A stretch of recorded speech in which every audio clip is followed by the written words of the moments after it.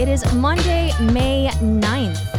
I hope all of you are having a great week, a great Monday, and I hope all of you had a great weekend as well. My name is Janice Scurio. I am the host of the CHGO Sky podcast, or at least one of them. Sabria Whitaker is in Indianapolis doing stuff and things down there.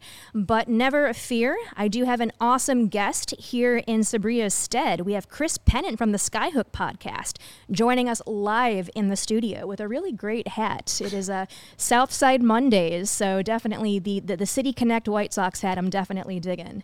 Thanks, Janice. I appreciate it. This was actually the best hat I had to contain my unruly afro at the moment. So the next time, if I get on the next time, it'll be a little bit shorter. So maybe a different hat. So Chris and we actually met through White Sox Twitter. So we'll get into that in a little bit. So anyway, we've got a lot to talk about. So as the title of the show is, the Sky fell to the Sparks at home on Friday, 98-91 in the season opener. But quick recap of last episode. Brittany Sykes from the Sparks was actually very kind enough to join us and give us a little bit of behind-the-scenes look on her off-season routine. There is no off-season, though. Kind of what she does to prepare for every game. As things she enjoys about Chicago. We always ask every guest on the show like what they love most about Chicago. So actually, let's go ahead and kick off the show with that. Chris, what do you love most about this city? That's tough. It's usually food-based, so it doesn't have to be food-based. Could be anything, but... I will say it's not food-based. I mean, having grown up here, lived most of my life here, except for a brief 5-year sojourn downstate in Peoria. Shout out Bradley. I grew up in South Shore right by the lake, so I think that first spring, or in our case, abbreviated spring-summer day, where you smell the water coming off the lake and it hits that fresh-cut grass, that's my favorite thing about Chicago. That smell of Lake Michigan. And I know that some people might say that's not the greatest smell, but there's something so familiar and loving about it. I can't wait to smell it when I get back. Oh, man, check out Carl Sandburg over here. That was beautiful. Oh, my goodness. Yeah, it's one of my favorite things, too. I especially love just like the first warm day of the year, which is probably today. Just, the sun hitting my skin, just cruising down the Dan Ryan with the windows down. Just enjoying the vibes. So, Chris, you are the co-host of the Skyhook podcast. So you co-host that with James Kay. Actually, listening to both of you was my gateway into the Sky fandom. Really? Yeah. So as some of you may know, I'm a relatively new Sky fan. I've jumped fully on board. I jumped on the bandwagon like around this time last year when Candace Parker, Candace Parker signed in like February, but it was around that time when she signed when I was like, yes, I need to finally just get involved and become a Sky fan full time. Like I'm going to go just into the deep end here. So can you tell me a little bit about the history of your podcast, how you and James kind of came about, and just kind of the story there behind that? Well, James and I were doing separate podcasts. He had the Skyhook, and I was doing what I called Above the Clouds for War Media, Kyle Means, who'd started that outlet and all the guys there. And back in 2015, I pitched an idea to Kyle about going and covering just one Sky game when they were still at Allstate, because Elena Della Dunn was in her really historic season where she was on the cusp of averaging 50% field goal shooting, 40% three-point shooting, and 90% from the free throw line. Whoa. She had just been MVP, I think, that season she got the MVP award. And the Sky were coming off their last finals appearance before last year in 2014 where they lost to Phoenix. And I went to that game, and I can't recall who they played in that particular game, but there was just something about the team. Watching Courtney Vandersloot and Allie work together along with Elena, Tamara Young, who's still one of my favorite players, and Jessica Breland. And I remember they had Ray Clay as the PA announcer, and Jessica Breland went to North Carolina. So as every Chicago kid knows. From North Carolina. I realized that I was going to hear that in person for the first time, and something just like caught in my chest. And I came back and I wrote the story, but I told Kyle, I was like, hey, can I cover this team? And so I took my Malibu or the train out to Allstate every few days and got back home at 2 a.m. and would just write these recaps. But I realized I was staying up to watch whatever I could And then I've been a fan since. So James reached out to me about combining our efforts, and I've been on the Skyhook ever since then. Whoa, with your powers combined. We are Captain Chicago, I guess. Yeah, and James is an incredibly talented journalist that I had the pleasure of meeting this weekend. And actually, I actually met you for the first time this weekend as well. Yeah. I know we've been talking for a little while, because of White Sox Twitter. I mentioned earlier that that's where we had originally met, and then you had me on your podcast. Right. What's Good Radio, right? Yeah. And I appreciate you for coming on that. That was such a pandemic kind of ballast, talking to people about what they find good in the world while we're in the midst of this global pandemic. So it was cool having you on for that. And then we finally got to meet in person in a work environment setting over the weekend. Yeah. I really enjoyed talking about what's good with you. I honestly can't remember what I said. I definitely was. It was around the time where a lot of attacks on Asian Americans were on the rise just because of the pandemic. And so I definitely spoke out a lot about that and how that was affecting me personally and how I had concerns for elderly family members. But otherwise, it was really great to kind of get that off my chest because I typically don't get a venue to really vent about a lot of those issues. So, in retrospect, that was a really great time. And again, thank you for having me on. I'm glad you're able to have that place to get that out. Absolutely. So CHGO had a presence at the game on Friday. Chris, can you tell me your experience with just covering live games? I know I sat behind you in the presser, and I was a little shell shocked. I mean that was my first time ever doing that.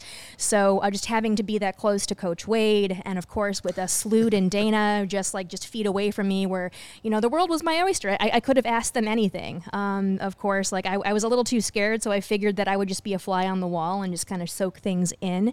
But otherwise, say what has been your experience covering live games and kind of talking to players and talking to coaches? Well, for the Sky in particular, it's been cool to watch the growth, and it's funny to think that it's been 7 years or so since I first covered a game, because when they were at Allstate in 2015, the WNBA had been in existence for 18 years at that point. And there was still a really, really minimal presence in the press room. Patricia Babcock-McGraw was the play-by-play broadcaster for the team at that time and worked for the Daily Herald, so she wrote stories for them. And she's a former college basketball player. So she was in the press conference. I was in the press conference. There was a photographer there and maybe one other person, depending on the night.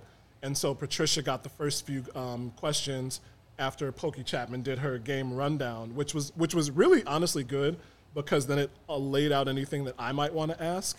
But there were just a few of us in there, and then when they went to the playoffs that season, the game at UIC, and once you talk to people, they'll say the same thing. That's when people came out. Jim Rose was there, Sarah Spain was there, and it's gone from those games in the small room at Allstate to the press room at Wintrust, which is miles different. Yeah. And even in the first game of the season, even last year, there was such a greater presence. My colleague Josh Hicks, who also works at WAR, Kyle went out to a few games. Tony Gill was there last year a few times. And then, of course, the stalwarts, James, Madeline Kenny, before she moved to a different paper. Then Annie Costable took over in the Sun-Times beat. And Maggie Hendricks for The Athletic and now Bally's. So I think the other difference is that, fortunately and unfortunately, I guess a silver lining in a dark cloud, it seems like the pandemic, plus having to be away from his son Jet for some time, gave James Wade a new perspective, because he's always been cordial with us. But there were some days where you could tell he was very much wrapped up in what had just occurred if the Sky lost. Mm-hmm. And even though he's still all for the team, he's not going to reveal everything. He's a lot more playful in pressers. The quote that he couldn't remember on Saturday about the size of the dog in the fight, that was something I wouldn't have seen before last year. Yeah. And I think once you get used to it, it's so easy to ask the questions. And I think there's so much more openness with the league itself. And having Zoom in 2020, I think, opened up a whole new platform for people who can't make games. Absolutely. But then can still get their questions in for their audience. I think from an accessibility standpoint, that Definitely. really is monumental. So I think it was Zach Draves, whom I met at the game from SB Nation. He's the one who kind of told me, after a loss, Coach Wade might be a little prickly. So I can't help but admit that I was a little intimidated by that. And so, just kind of being a rookie myself, just kind of stepping in here, I didn't want to just, come in here and, someone he's never seen before, just kind of ask him, like, what the heck was up with that fourth quarter? But I mean, someone did ask that question anyway, so I'm pretty thankful they did. But going back to CHGO at the game, it was me. I had the pleasure of running into Herb Lawrence and his partner Courtney. And the head honcho himself, Kevin Kaduk, was also present for the game too with his daughter. So really great to see a CHGO Sky outing. Also, too, Sabria Whitaker, of course, my co-host, she also hosted a post-game pressure, she called it, post-game pressure at Williams Inn. So, really fantastic event there, raising money for her organization, Grow the Game. And Chris and I were both there, actually. So I'm sure Sabria will be throwing after parties in the future, too. So definitely stay tuned and keep your ears to the ground on that. So, just the entire having attended my first WNBA game since the finals, just the absolute electricity coming through the arena was fantastic.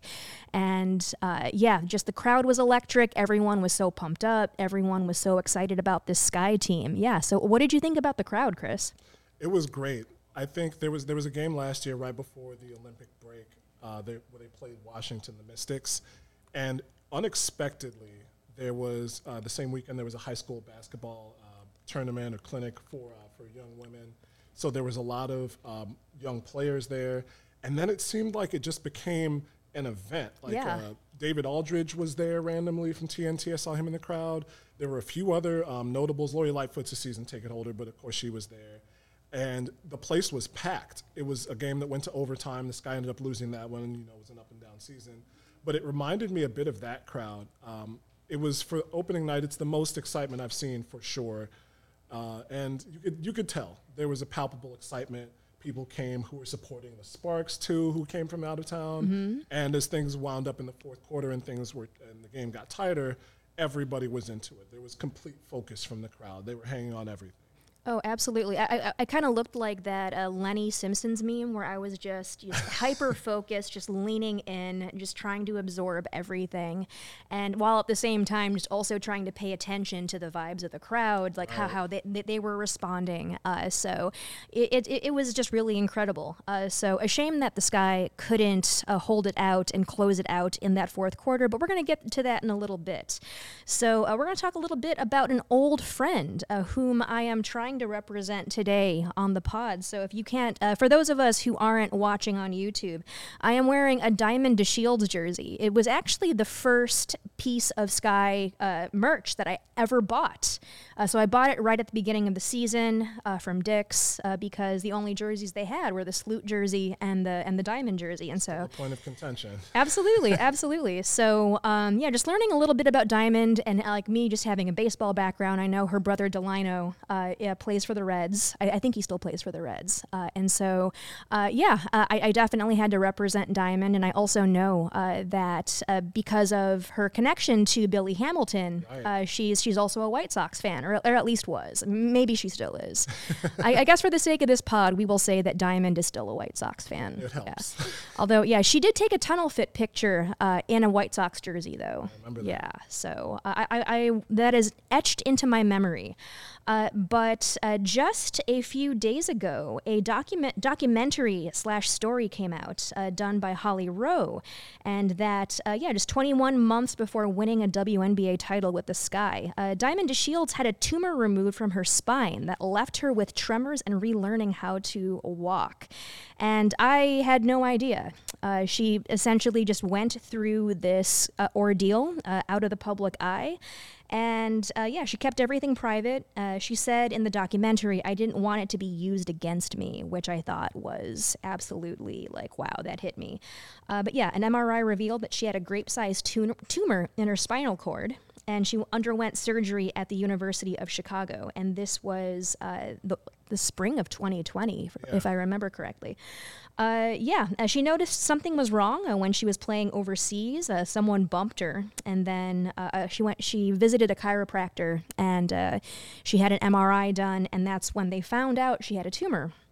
So the tumor was benign. It had to be removed. But of course, too, one of the possible complications is paralysis, just mainly because they would have to operate around the nerves inside the spine.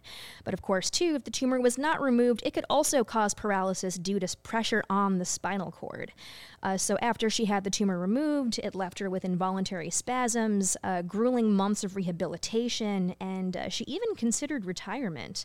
So, it just seemed as if, like, I had no idea that Diamond was going through all this. And I guess, as you all know, she ends up winning a WNBA championship with the Sky.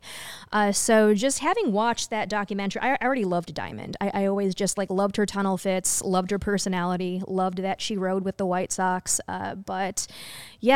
Chris, your thoughts?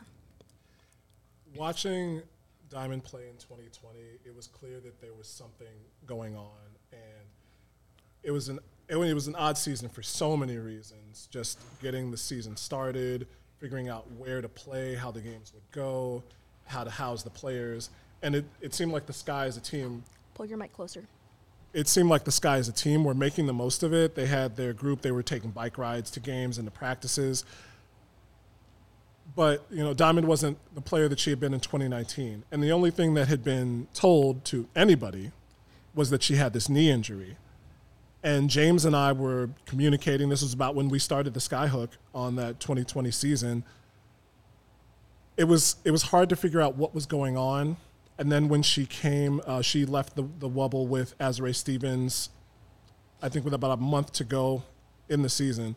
And when she came back next year, we figured maybe there was some lingering effects, but things would be good to go at the start of the season. But it was clear she wasn't the same player she was in 2019. Yeah.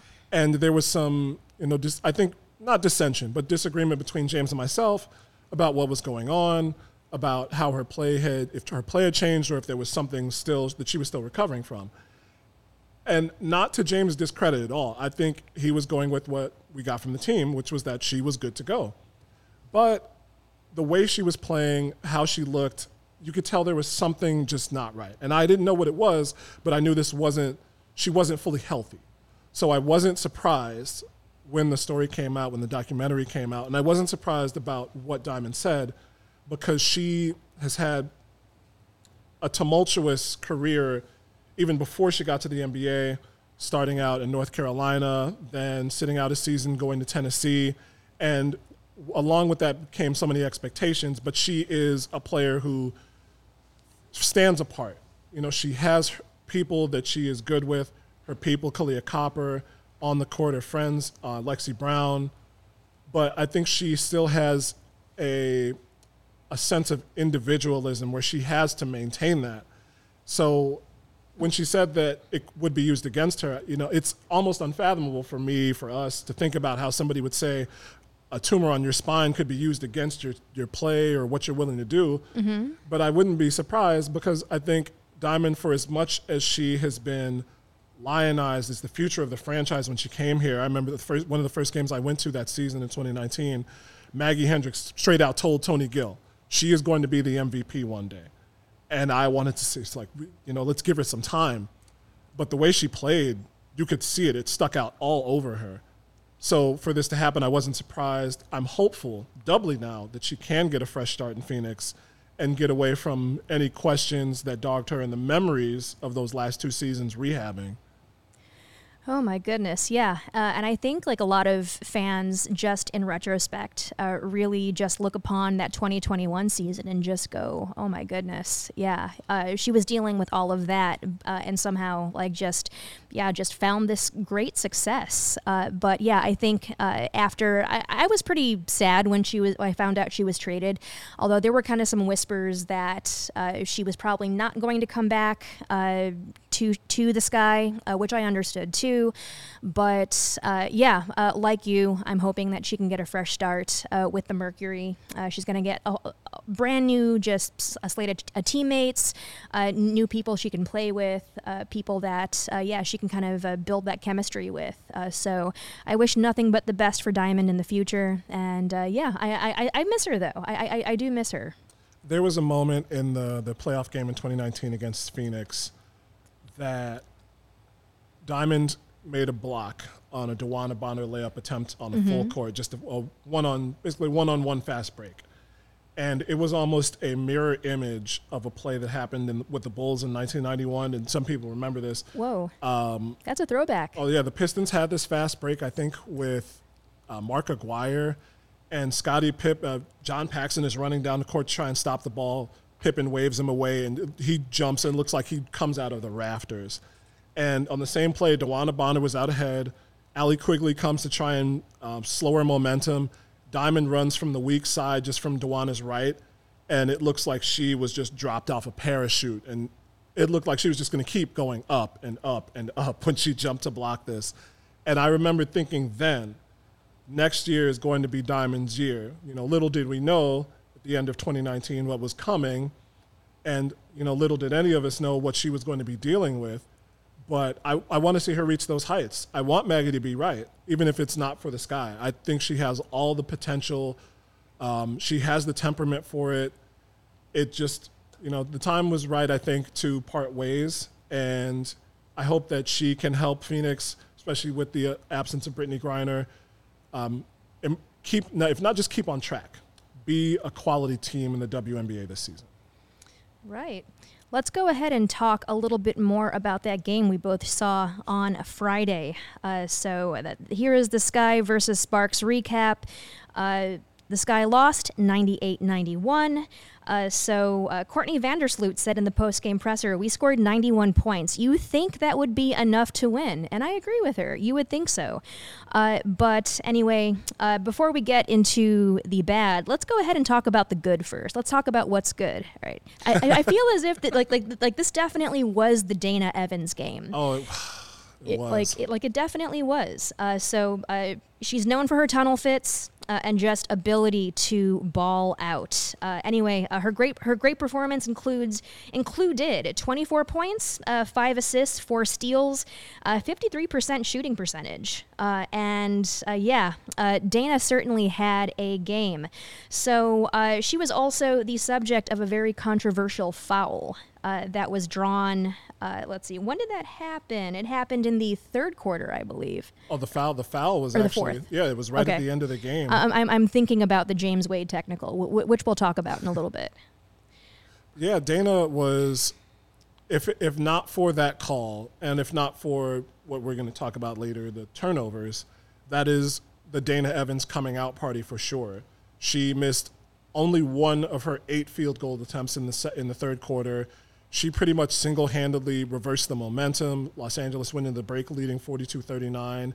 And I think she only missed a 3 from the left wing. Otherwise, she hit a couple of jump shots, a runner in the lane that nearly capped off the quarter, going over Liz Cambage on that shot. Yeah. She was working well with Candace Parker, who was in that quarter. And it was a team effort because Anneli Maley came in and provided some very much needed defense and energy, but Dana Evans was working on the fast break and in half court, and she just looked so unstoppable that third quarter. Absolutely, yeah. She was specifically being aggressive, driving with the ball. For a while, she was single-handedly lifting the Sky's three-point percentage. Yeah. And so her 4 steals are actually a career high. This was actually the first game she actually started. So that's pretty cool. Quick side note about Dana, she actually became the first NBA or WNBA player that has won a championship in Chicago to sign with Jordan Brand since, guess who? Who was the last player to do so? Is this a trick question? It is not a trick question. I'm going to go with Mike. Let's say Mike. Exactly, yes. She is the first Chicago basketball player to sign the Jordan brand since Michael himself. So I think that speaks, that's a huge testament there, that her talent is getting recognized. And Coach Wade also had a lot of things to say about Dana at the presser. That's actually when that quote about it's not the size of the dog in the fight, it's the size of the fight in the dog. And so Coach Wade also said that Dana reminded him a lot of, that she reminded him a lot of him. Which I thought was a really interesting quote, because I think someone followed up with Dana and asked if she thought that was true. I remember for a loss, there were so many good quotes after that. It was about the chip on her shoulder. Yeah, yes. And I know she said for sure she just wanted to, of that game, she wanted to come out and play like Dana, which was funny, kind of coincidental. That was a very Diamond to Shields type thing to say. Mm-hmm. And not that Dana's replacing Diamond. I think she has a very similar focus. And let's be real, any professional athlete, especially a professional basketball player, is going to have to have that ego to succeed in the league to some degree. But it was very palpable in the way that she played in the first half and in the second half, that she wants to put out this year, show who she can be. And it was visible last year, even in limited play time when she might not finish games. James and I looked at each other when we said, the Sky have found their backup point guard. Now, she said she wants to be the best guard in the league, and it's her time to prove it. There's no time like the present, especially in the WNBA, where, as we've seen, roster spots are at a premium.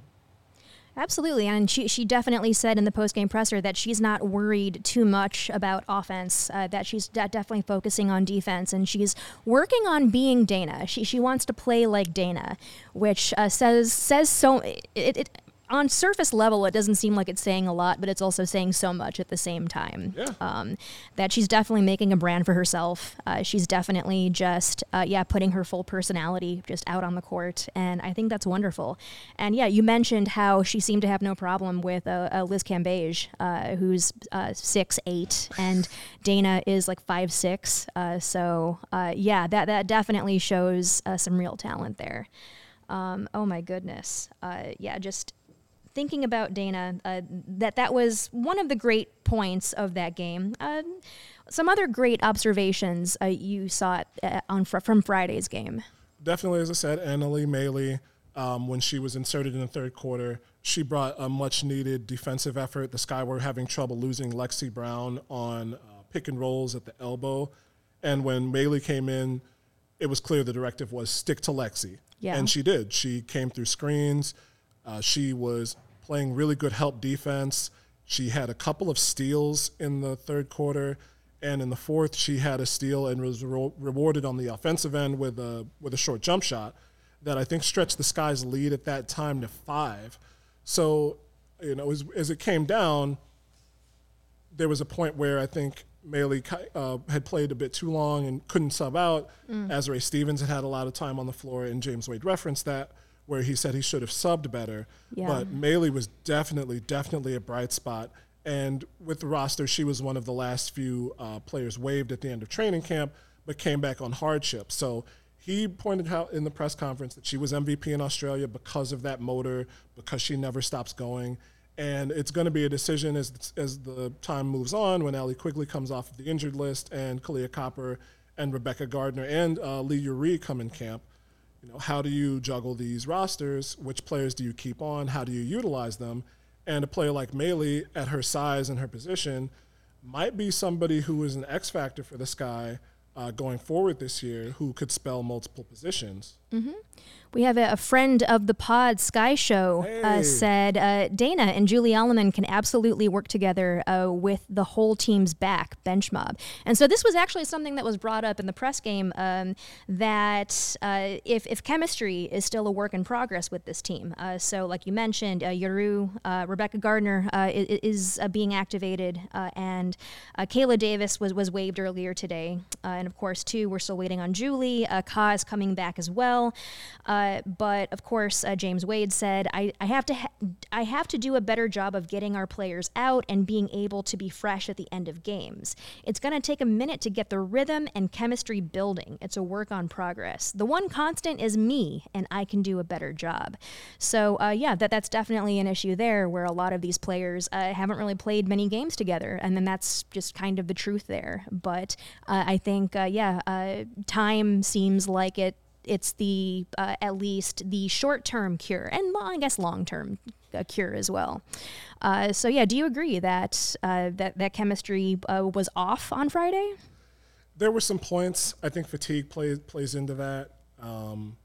And there was the last turnover of the fourth quarter the second to last turnover of the fourth quarter for the Sky, where they had a 3-point lead, had to inbound the ball, and Candace Parker went the wrong way on the inbounds. Yeah. And that gave Los Angeles possession, led to the 3-shot foul for Jordan Canada. So you could see some chemistry issues playing in there. And even before the fourth quarter, where they had 7 turnovers, and they finished with 25 for the game, it wasn't the cleanest performance from them. They were having some trouble on defensive rotations. And Los Angeles had some success jamming baseline screens where the Sky were successful in the first quarter. And like I said, the pick and rolls and losing Lexi Brown and Brittany Sykes and other shooters at the 3-point line.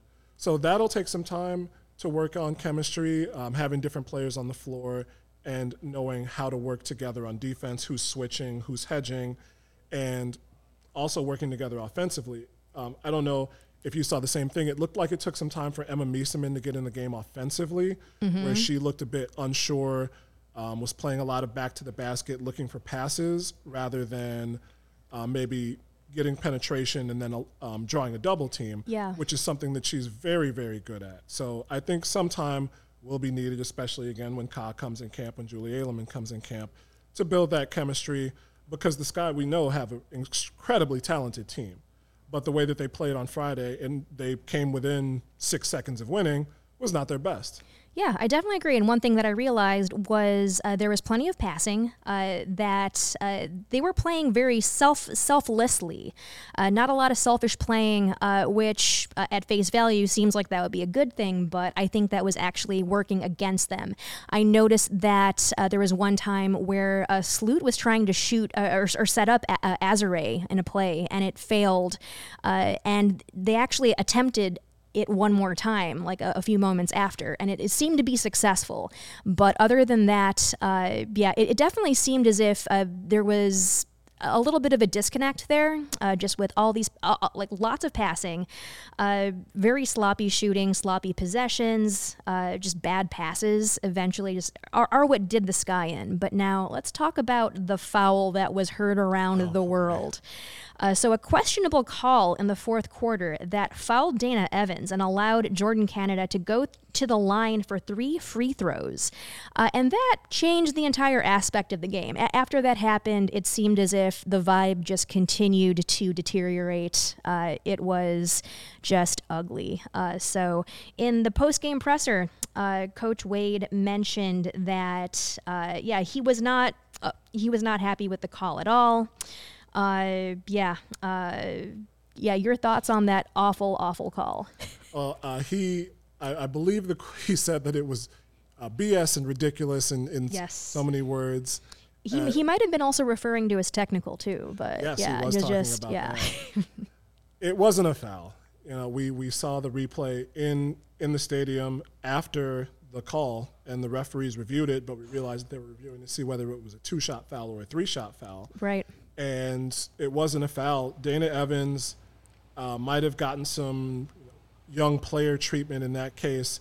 And credit to Jordan Canada for playing an incredibly good game in her first game with her new team. Mm-hmm. Yeah, she looked great. Yeah. She came down, got in position, and kind of forced the referees to either swallow their whistle or make a call. They decided to make a call. But as we all saw, Dana played defense until she got to the line, and then when Canada jumped, she pulled her hands down and got away from the play as much as she could. She didn't undercut Canada. She didn't have her hands near the ball. She didn't have her hands near the body. So really, it wasn't a foul, and that was a play to draw a foul rather than to hit a shot. Jordan Canada is not a three-point shooter. She was just trying to make a play. And I think it says something for her that the ball was even in her hands at that point, even with her being the speediest player on Los Angeles. So the Sky got jobbed in that sense. They did. I think Courtney and Coach Wade both said the 5 extra minutes with how fatigued they were really killed off the game. Yeah, so Coach Wade said after the game, we had a meeting with the referee chief, and they told us that throwing your body into shots, that's apparently that's the conclusion they came to. You just got to move on. We had the chance to close the game out. Throwing your body into shots drew the foul. He also said, "How can people see and do this for a living and call that? It's ridiculous. It's my life, you guys. Story of my life. So I just got to deal with it. It just makes us stronger. It's BS because we put in work. Stuff like that has no place in our league. Everybody saw that. That wasn't a foul. She threw her body forward, but she, referring to Dana Evans, didn't touch her, Canada. It's just going to make us stronger." I think he said that three times. And so maybe that's true. I know adversity generally just makes you stronger. But he definitely took responsibility for the loss, I feel. I don't know. Do you feel as if that's an accurate assessment? Do you think Coach Wade is to blame? Or do you think that there are other variables at hand here? Oh, there's never one thing or the other in a basketball game, save for maybe the Los Angeles Chicago or the Las Vegas Chicago game from a few years ago, in which James Wade also it was him versus the refs. And I think that might be what he was thinking about when he said it's the story of my life. And maybe during his playing days, he had a lot of run-ins with refs too. But the fatigue and the substitutions, the fact that there were people who weren't available, who normally would be, to take pressure off other players. I'm not going to put it all. I can't put it all on his shoulders. I really can't. If the referees don't make a call, the Sky win. And they don't even need 91 points to win at that point. They need 88. But at the same time, some of those turnovers that they made were early in the game when people were still relatively fresh. Those are things they can't do. Los Angeles is going to be a quality defensive team. Brittany Sykes is great on help defense. She is. Jordan Canada is great on ball defense. Liz can alter shots. They had people coming in the game who stuck with those defensive principles. And they're in kind of a put-up or shut-up season 2 with Liz and with Derek Fisher. So they played hard. You can't say more. You can't discredit Los Angeles at all for not playing a full game. At the same time, I think that the Sky come out with a win. If substitutions are different, if Azare Stevens has a little more time on the bench earlier, if Ruthie Hebert comes in the game in different stretches, and I'm not the coach, I can't substitute. Right. But I think he had a point in both of his points about the refereeing and about himself and how he managed the game. Yeah. Let's talk a little bit about Azare. I managed to actually watch a shoot around before the game started. She seemed to be Candace's shadow, just kind of following Candace around, just taking shots together. I thought that was very sweet and also very fun to watch. Also, too, I was kind of fangirling a little bit. I walk in through the tunnel, and I'm there for less than 30 seconds, and boom, I see Candace Parker and Azare Stevens. Internally, I was like, oh my God, oh my God, oh my God, oh my God. But anyway, she really was the leading scorer in the fourth quarter. I had 4 rebounds. It looked as if she was about to get a double-double, but then I noticed that she was kind of cooling off too, and with 7:21 left in the fourth, I actually said aloud to Zach, who was sitting next to me, that she was cooling off, and then she managed to get a shot in the paint. So you're welcome, Z. Thank you. But, you mentioned Ruthie Hebert. She got some points off the bench. I think Sparkle Taylor was able to penetrate through some screens well. Candace Parker was doing Candace Parker things, of course. She was named player of the game. And also, too, with a 3 at the 8:03 mark of the third quarter, she became the second WNBA player to ever to reach 6,000 career points. 3,000 career rebounds and 1,400 career assists. And goodness, it's not every day that you get to watch a WNBA legend play right in front of you. So, a little side note about Candace. There are rumors that she might retire after this season. How do you feel about that? I think that it's time for a lot of players not to retire, so to speak, but look at what they've done in their career, what they've had to go through, and examine. I was saying that it was a possibility, or at least something that Steph Dolson could think about with what she had accomplished in her career: college champion, Olympic champion, and now WNBA champion. She ended up going to the New York Liberty. But Candace has done the same and more. Won a championship at Tennessee, played for one of the greatest coaches ever, won a championship in the WNBA, and now a second one in her own backyard, won at the Olympics, is a television presence, and just got married again, had a baby. All of these things where you have to consider your life outside of basketball. So I wouldn't be surprised, and I wouldn't be hurt at all if Candace retires after this season.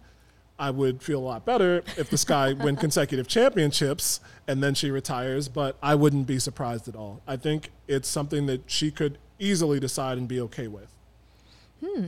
All right, we got an interesting question from Sky Show. Should we abandon the Z Emma Ace lineup on Wednesday or still test it out?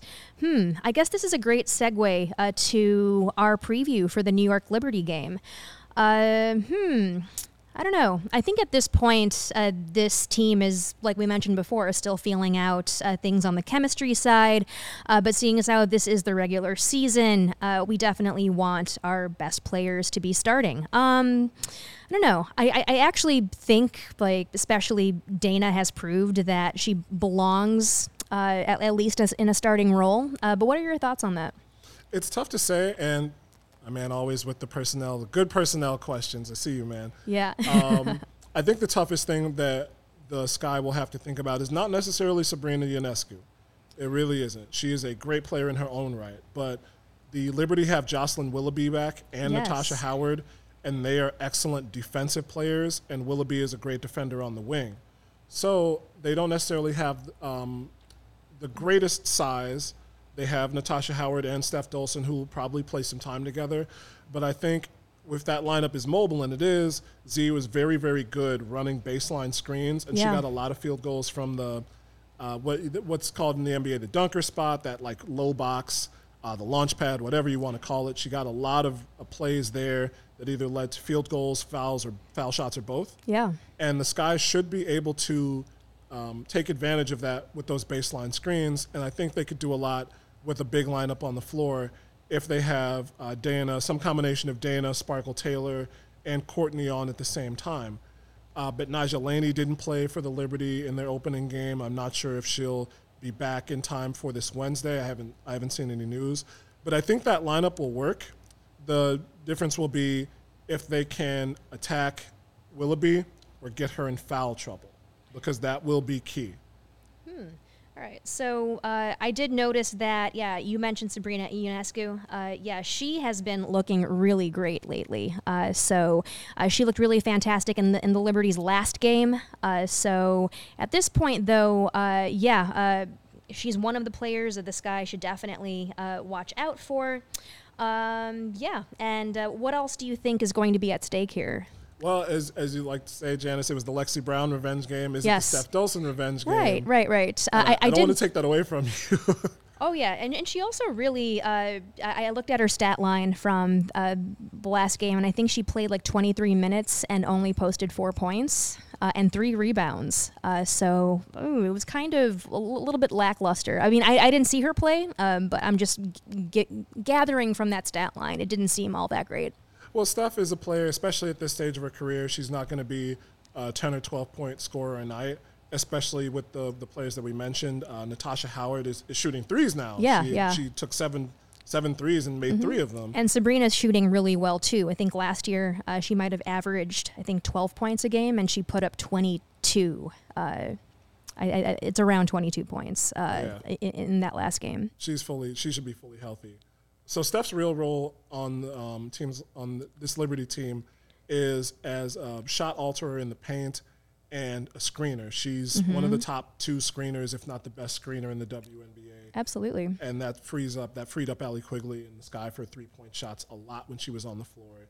And she's just a player, I think, who can work with a lot of different people. So the 1-4 pick and roll with Sabrina will work really well.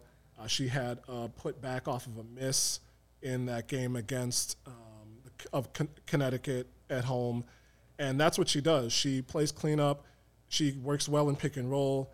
And if you need a release play at the end of the game and you have Steph Dolson on the floor, as Sky fans know very well, she will be available. She can make those shots under pressure. So she's not going to be a 10-6 type player anymore, but she'll make plays when it counts, when the team is going right. Yeah. So I think defense is definitely going to be a crucial aspect of the Sky's game. So Sky Show asks, do you think the Sky get better defensively when Ka returns? Is it really all on Ka's shoulders? And I think Sabria and I have discussed this on earlier episodes where just even like looking at stat lines from the preseason games, we were okay with losing games in the preseason because it's the preseason. It doesn't matter. But the thing is, though, do the Sky have an issue with depth? Like Sky Show mentioned, like, is it really all on Ka's shoulders? I mean, do we need more defensive parity around here? I don't think so necessarily. She'll be a great point of attack defender, but the Sky showed that they have defenders who can work. Ezra Stevens is a great help side defender. Absolutely. Annalie Maley showed what she can do defensively. Absolutely, just as a rover and on-ball defender.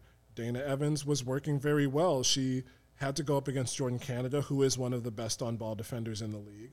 But she held her own, and when the Sky had to take Canada off the floor and came in with Ray Burrell or anybody else off the bench at the lead guard spot, Kennedy Carter, Dana Evans was making things happen. I don't know the plus-minus on Kennedy Carter, but it was not positive. And a lot of that was to do with Dana Evans disrupting the flow of the offense for Los Angeles. So it's not all on Ka's shoulders, no. But the Sky will be better defensively when she's back. Oh, my goodness. Speaking of coming back, I've been having so much fun that I actually forgot to do our ad read. So I'm going to do that right now. Yeah, so this is like the most awkward transition. But anyway, the best way to support CHGO, which is the venue in which you are listening to this wonderful podcast, is to download the PointsBet app and use code CHGO when you sign up. And if you do that right now, you get 2 risk-free free bets up to $2,000. But that's not it. If you make a $50 or more first-time deposit, you'll receive a free CHGO membership, which unlocks all of our web content, and you'll even get a free shirt of your choice from the CHGO locker. The CHGO Sky shirt, by the way, is super dope. I love it. It is a great design. And saw a couple of folks at the game wearing it, actually. Herb Lawrence looking absolutely dapper in his bright blue shirt. So thanks for showing out, Herbie. That's $2,000 in free bets, a free CHGO membership, and a free t-shirt from the CHGO locker, all for making more than a $50 first-time deposit at PointsBet. And now, online sign-up is available in Illinois. You can download the PointsBet app right now and register your account from start to finish, all from your phone. So what are you waiting for? Once the game starts, don't just bet, live your bet life with PointsBet. Gambling problem? Call 1-800-522-4700. All right. Now, what the heck were we talking about? Well, if we're going back on the defensive front, I think there's going to be a lot of parity in the league as overall this year. A lot of players change teams, and so the Sky's defense might be a bit up and down. I think the turnovers were the most issue, like we talked about. There were 25 turnovers, as pointed out by Annie. And 7 of those came in that critical fourth quarter. Yeah. And I think all of those 7 came after the 6-minute mark of the fourth quarter, too. So the Sky got their lead and then wasted it because they couldn't hold on to the ball. So that is I think that's the greater point of discussion. Absolutely. So one other thing, just going back to the Sparks game, the Sparks ended up shooting 33 free throws. That is a lot of free throws. And as Sloot mentioned in the post-gamer, that is too many easy baskets we can eliminate. Clean that up and we have ourselves a ball game. And yeah, I absolutely agree. So we're definitely hoping for a little bit more of a cleaner matchup with the Liberty on Wednesday. And so, Chris, will you be in attendance in Wednesday's game? I actually cannot make that game. I have a prior engagement, but James, of course, will be there, and I'm trying to get my man Josh Hicks to that game. If y'all see Josh, he will talk to you. If you see Josh, he will talk to you. He is the most outgoing person that I've seen in the Chicago sports scene. But I will be following that game as best I can, even if I'm not there, because it not only is a critical game after a first game loss, it's the first game of the Commissioner's Cup for the Sky this season. Oh my goodness! And so for our listeners who might not know, what is the Commissioner's Cup? Well, the Commissioner's Cup is a in-season tournament for the WNBA where each team, the first game of the season that they play, an in-conference opponent. So anybody in the East for the Sky, the Liberty had their first one against Connecticut in their first game, and the teams with the two best records in either conference play in the Commissioner's Cup game following the All-Star break. And there is monetary prizes at stake for each team. I'm not sure of the full purse, but shares go to the winning team and to the losing team as well. Now, there was a bit of follow-up to that of how much was going to which players on the winning side. The Seattle Storm won last year over the Connecticut Sun, but I think a greater share went to players who started the game rather than the players who were on the team, so there was a bit of controversy. So it'll be interesting to see how the league rectifies that. But, I mean, if you have some more money at stake, some more prestige to play for, which is what the W is trying to go for, kind of enticing players to stay over domestic all season long rather than play overseas, it's important to watch. Wow. Yeah, that is, that really raises the stakes, doesn't it? It does. I mean, it's already important because the Sky are at the top, everybody's gunning for them, and the Liberty will be better. They have Sabrina at full health. They have Nigel Laney, a former side player, who has really come into her own, and with Steph going over, like we talked about, right. It's, the conferences don't matter as much in the W as they used to, but there's a longer playoff format now. And as I said, pretty much all of the teams, save for a few, got better. So all of these games, except for a few, are going to be tests. Whew, goodness, yes. So I definitely will be at Wednesday's game, so I am really looking forward to that. And of course, too, if you see myself, definitely feel free to say hi. I would love to meet all of our loyal listeners. I'm really excited about just having to attend WNBA games in person and just attending as just more from a journalist standpoint rather than a fan. That's also something else I'm getting used to as well. Yeah. And so I was actually just like, because I, am covering, I'm like, do I show up in Sky gear? Because when I covered the White Sox, that was a huge no-no. If you're a beat reporter, you are neutral. You just have to stay completely plain clothes, completely just blend in, but I was thinking maybe WNBA rules might be a little bit different, but I played it safe though. I think that's the thing. James comes in a suit. Annie is probably the most stylish person that I know. She is. Oh my goodness. Yeah. She had this really great black blazer and just really great boots too. So when I met her for the first time, I was like, oh my goodness, you are like a supermodel. You are wonderful. It's crazy, isn't it? And I pretty much would come to games wearing this because sometimes I was riding the train and it was just hot. Mm-hmm. But yeah, it's the same thing. You try to stay away from gear. I've talked to James about this a lot, where we can be fans of the team in the WNBA, but we outwardly show it as little as possible and not at the arena. I do have my Elena Delle Donne MVP T-shirt somewhere back home that I pull out when I go to the basketball court. That's the most dressed up I get to play basketball. Oh my goodness, that is wonderful. That pretty much does it for today's show. But Just as a reminder, we definitely would like to compel you to be a CHGO member, as we have podcasts and live shows on every team every day.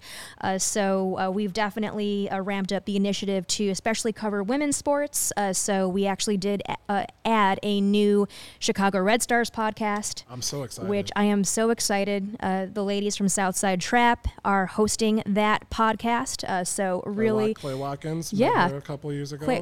Claire Watkins and Sandra Herrera, whom I actually met at a Sky game last year. She introduced herself to me. So really great to have them as part of the family.